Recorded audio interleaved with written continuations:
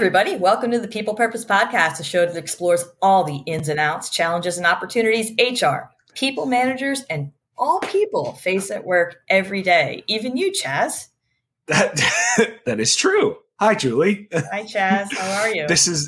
I'm good. This is our lovely, here's what's crazy, and people don't know this, but you and I are actually staying at different hotels, probably 100 yards away. Yep. And it would have made so much more sense for us to record this together. Nope. So now we're relying upon two different hotel internet Wi-Fi. So you know what? I'm sorry if it buffers y'all. I don't think it's going to buffer because I have faith in hotel internet. Did that sound sarcastic enough, Chaz? Julie, tell me something good. Oh, man. Well, Chaz, we are going to talk more about this in an upcoming episode. There's a teaser.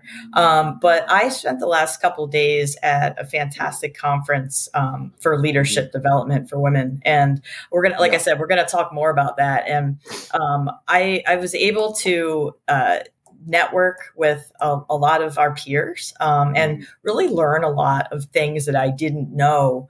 And I came out of that experience just with a good feeling and understanding some other perspectives and whatnot. So again, we're going to talk more about that in another episode, but it has to be my something good today. How about you? That's amazing. See, one of the perks of working here at UKG and someone who identifies as a female gets to go to a women's leadership conference, which my wife was actually there. I know you saw my wife there as well. And she had nothing but great things to say. Yeah. So I'm super happy you got to go and do that. Yeah. Every time I talked to her, I kept saying, I just talked to your husband. Because we text all the time. Yeah. I'm glad that we have that relationship, right? We do. So, Sorry, so my something good, by the time this episode drops, I will be on vacation mode. So, so we're doing a family vacation this year. My in-laws, my mom and dad, some family friends of ours, one of my childhood best friends and his kids, they're all going, and I will be in the South Caribbean by the time people are listening to this. So I'm really, really excited to just disconnect for a little while. For those of you in that area, look out. Chaz is on his way. Look for the 6'5" guy that just looks lost in the middle of the ocean. Yeah. That's how I tell people to find me. So I really am excited about it. But that's not why we're here today, Jules. And I know this is going to be maybe a longer episode just because this is something I'm really passionate about. But we're going to talk about ethics in today's workplace. Oh boy. Specifically ethics in HR, and I can feel the yawns through the screen right now, so coming through your speakers. But before we do that, the business stat of the day from IBE: 10 countries were surveyed. And there's actually several around this, Julie. This research revealed that ethics at work, a study by IBE indicates around 57% of employees on average will speak up about misconduct. And foreign countries had the most issues encouraging teams to speak out. First thoughts on that before I go to the second one? Yeah, well, my first thoughts on that is I think that doesn't surprise me, because the thing about it is that a lot of people don't want to be put on a radar. So they feel like if they speak up about some kind of misconduct, whether it's perceived or actual, they feel like they're going to be put on some kind of radar and people are going to be looking at them as the problem. Yeah, that was mine. You know what I mean? What about those individuals who say something more than once? Right. And there's that fear of retaliation. Yeah. So you've got 43% of people that struggle or that will speak up, but over half won't. And it's just like, man, where are we going as a society in the world of work if we're not willing to call out the things that need to be called out for the betterment of everybody in the organization? We're going to get way far ahead. But I mean, I've seen documentaries on this of companies in the past that have done some unethical things. And then the whistleblowers who would have gotten terminated. Right. I mean, that's this whole sort of mentality and idea behind the people who would not want to speak out. But I know we're getting ahead of ourselves there.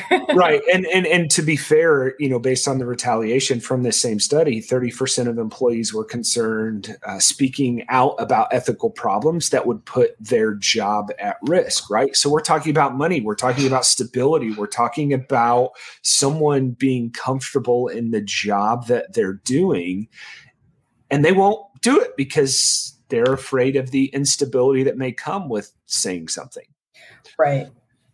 It's pretty wild. So the reality of it is, what is ethics in HR today? So just a little preface. This is something that I've spent a lot of time studying. Ethics, I always ask, and this is coming from a talk that I gave all through 2022 at multiple conferences and venues about the dangers of secrecy, ethical HR in today's society. And when I go through this, it's going to sound a little bit like I'm presenting, but I am going to ask you some questions, Julie. I'm going to put you on the spot. But I love that, Chaz. Hey, we'll just wing it, right? Just make it up as we go. But here's the deal, Julie. Before we do anything around ethics and morals, people often get them confused. Can you tell people what morals are just by definition? Can I tell people what morals are? I can try. Yes. Good luck. Good luck. Yeah. So when we talk about morals, we're talking more about someone's standards of behavior or their beliefs, really concerning what is and is not acceptable for them to do. So if you think about the word moral, it stems from the MOS, I guess, is like custom. Yeah. And it's like customs established by a group of individuals. Like, for example, often tied to like religious or cultural upbringing. So, morals, like I think morals are very individual. Would you agree? I think there can be overlap. Like, you and I probably have very similar morals, knowing that you and I were raised differently. You know what I mean? Like to for example, from an ethical moral perspective, the moral piece would be, I am honest, but the ethical piece is honesty is expected, right? So that's where it often gets confused. So like for me, I grew up in a conservative home.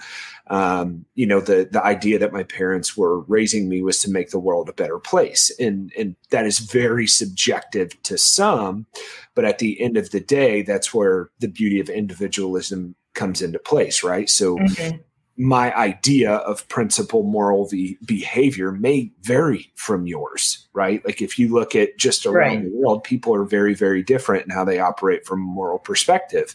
But then there's this thing called life, Julie, that changes things, right? How about, let me ask you this. Were you the same person? Are you the same person you were 2 years ago? 100% not. I'm not the same person I was 2 years ago. No. And I would challenge our listeners to ask themselves that question, right? Are you the same person that you were 2 years ago? And I think it's pretty safe to say that maybe it's even more than 2 years. I mean, if we're talking this from a pandemic, non-pandemic perspective, but even when we're talking about from a life perspective, people change, people grow, people evolve. That's right. And I don't think any of us are the same people that we once were. I know for sure I'm not the same person I was when I was in my 20s. That's for sure. That person would not be doing a podcast. Let's put it this way. Yeah. I would also, argue or not argue, but I agree with, 20 years ago or however long when I was in my 20s thinking about what I thought was morally right then. And it could be positive or negative, really does. Life and the way that it evolves changes your perspective. And that's why I asked the question, if you were the same person you were 2 years ago, I would really challenge that, right? To say, you're probably not. I think you're very, very different. So I digress. Let's talk about the ethics piece. So the history of ethics, it's a way of life. It's a general pattern. It's a set rules of conduct or a moral code. It is about the ways of life, aka the rules of conduct. So when you think about ethics in the workplace, let's see if you can get this one right, Julie. What in the workplace, when it comes to rules of conduct, does HR have to help people operate ethically? The policies. The handbook, right? The policies, the well, yeah, procedures. but I'll take that even farther, and I would Uh-huh. say HR also has the laws that we have to follow. That's right. From That's right. an employment perspective, an employment law perspective. Yeah. So a lot of that is inspired, or ethics was inspired by Greek philosophy. Same thing with MOS and the term moral. Socrates was one of the first philosophers that challenged the traditional values, of the aristocracy, and clearly was a skeptic, right? I'm not going to bore people with philosophy.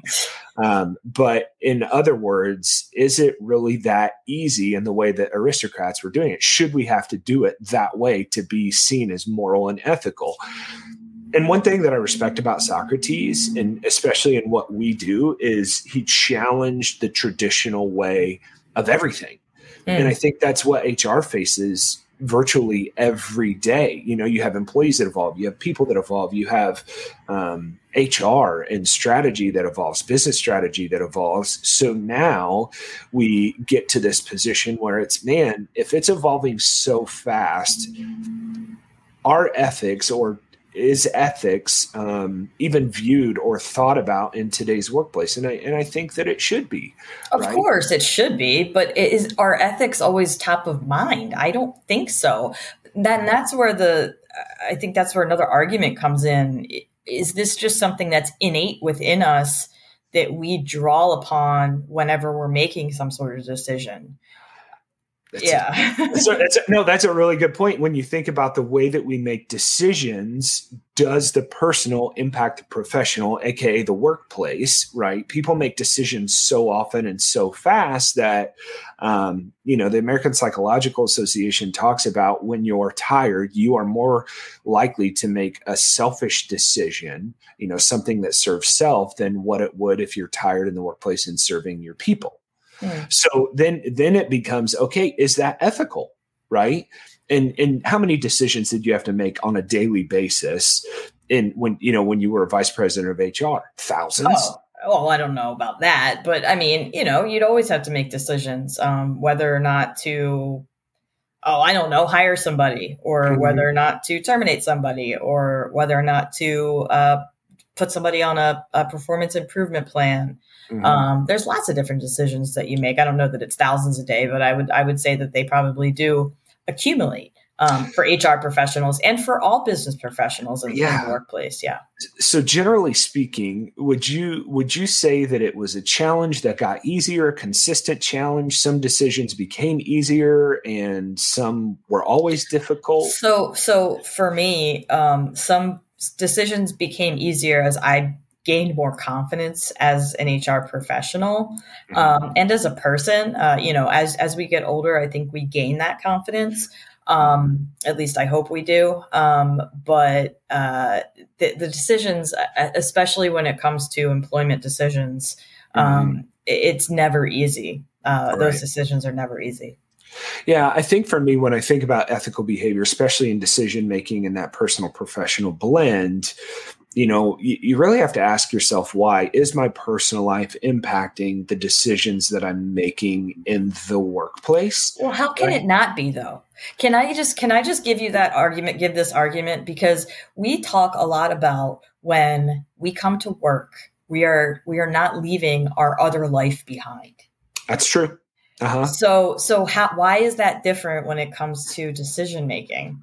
Yeah, so that's a really good question. I think ethically, there is a blend, right? I think ethically there is a blend. I'm not saying that when you walk into the workplace, you will be unethical with your decision making because you had something that happened at home that you're bringing into the workplace. The point that I am saying is, when you walk into the workplace, are you able to separate, okay, I'm having a bad day, and thus I'm not going to make a quick snap decision, even though I think I know what the outcome is, and then it negatively impact the business or the people. And there's a critical piece with that, right? So when you're making decisions, you have to challenge the repetitive behavior. And I asked this question on stage. Many of them say, well, we've seen it before. Well, we've done it before. And then I asked the next question, well, what happens when you make that decision when you're not really sure about the outcome?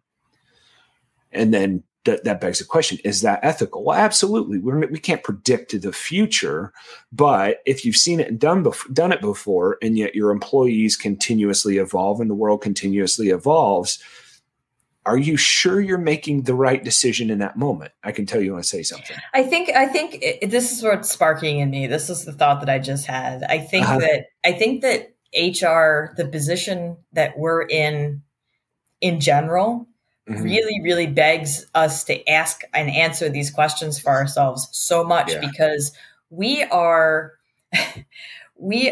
yes, we work for the organization and we protect the organization as HR professionals, but we also work to protect employees as well. And I think there very rarely are decisions made where that balance is equal. In my experience, there are times.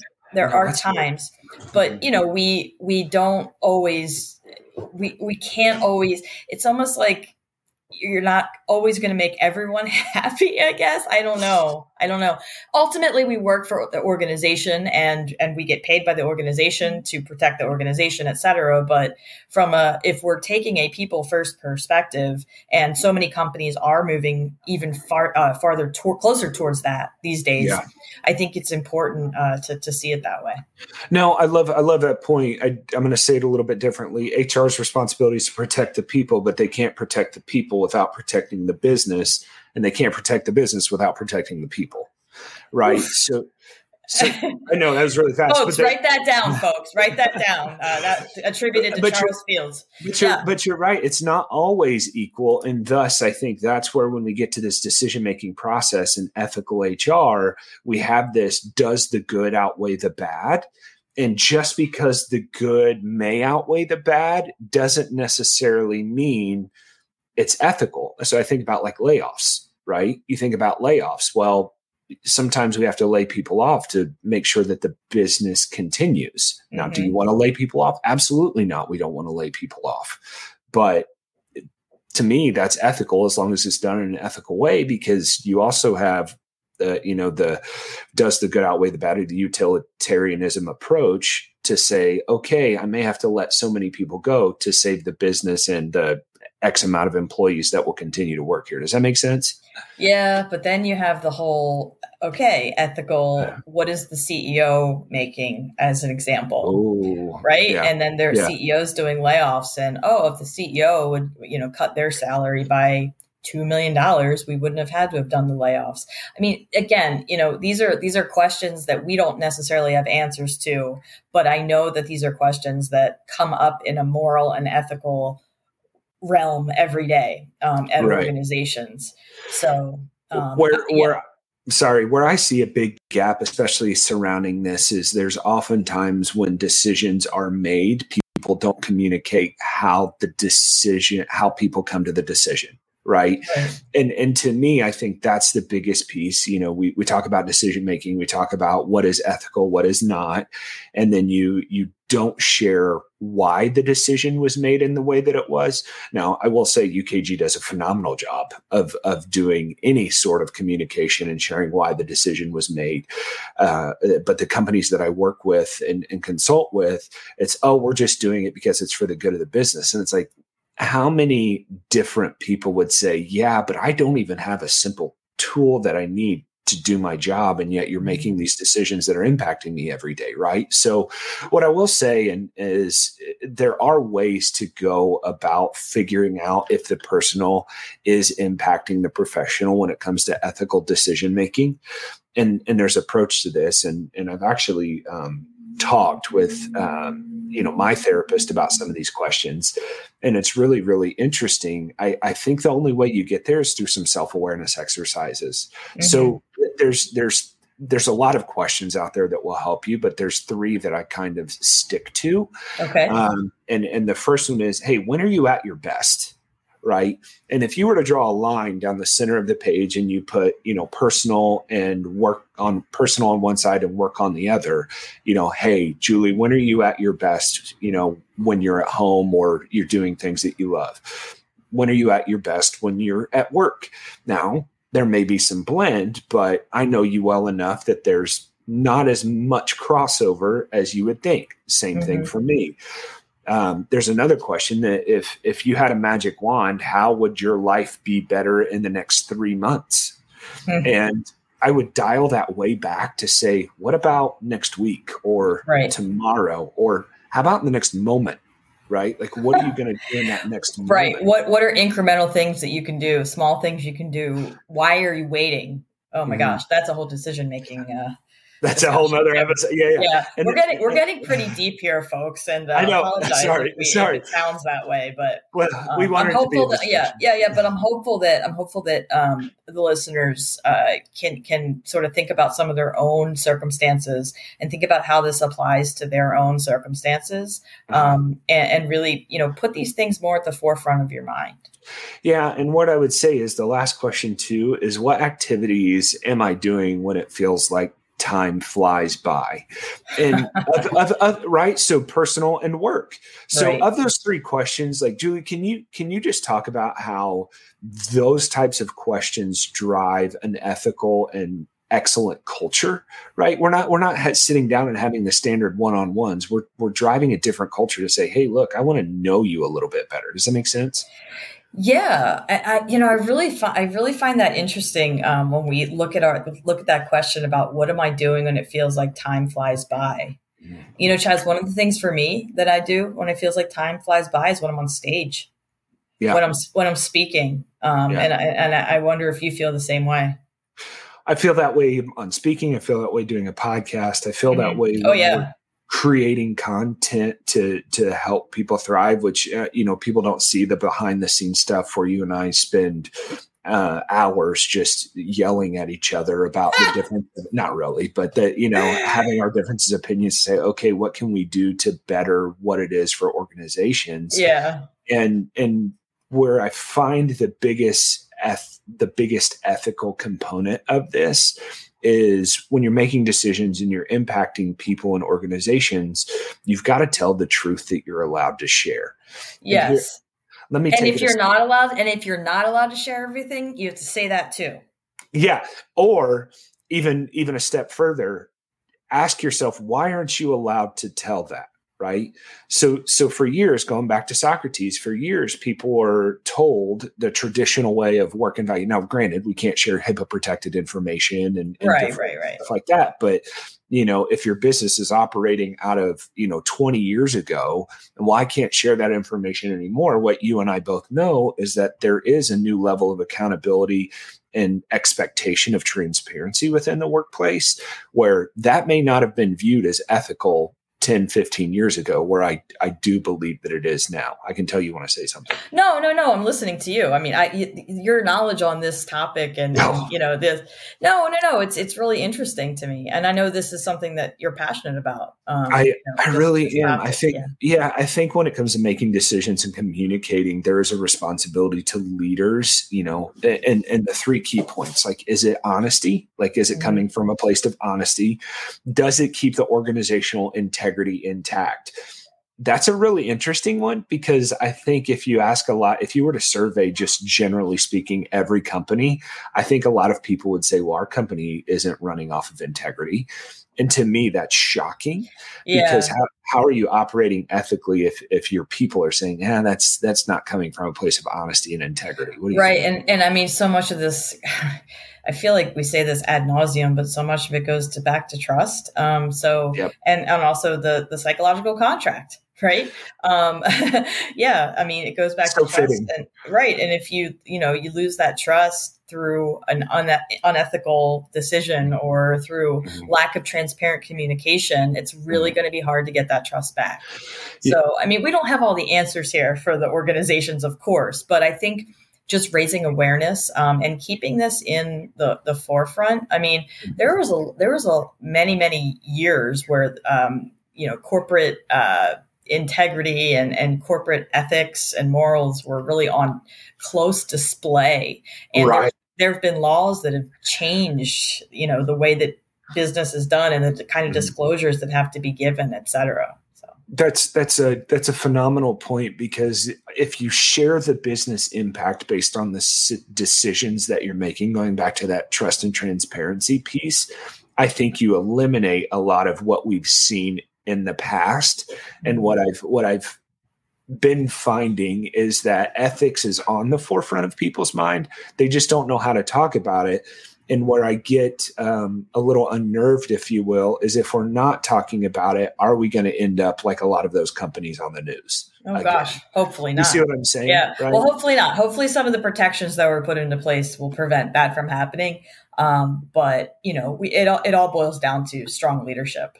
That's right. And ethical leadership and folks that have the right kind of morals to be leaders. I think that's important. And that's actually my purpose. It boils down to the right leadership.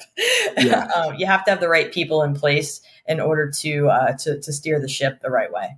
Yeah, I think I find my purpose in it, and I think we all know that I'm really passionate about this. I think for me is if you don't know where to start in having these conversations, it's okay. That's why you can reach out to Julie and I, shoot us a message on LinkedIn or email us, whatever. The point being is that if we're not thinking about what it means to make decisions ethically now, we're going to find ourselves in a situation in repetitive behavior that doesn't benefit you, the organization, or your employees. So, Julie, I think that's it. You want to close this? I think that's it today too. That was a heavy conversation, but a few reminders before we leave. Don't forget to like and subscribe and use the hashtag People of Purpose Pod on social media sites. Also, give us a rating if you can, and be sure to also check out the latest blogs and research from the Workforce Institute at UKG by visiting workforceinstitute.org. And also, be moral and be ethical. Be moral. Well said. Have morals and ethics, right? Yeah. Thank y'all for listening. Thank you. Cheers. Bye-bye.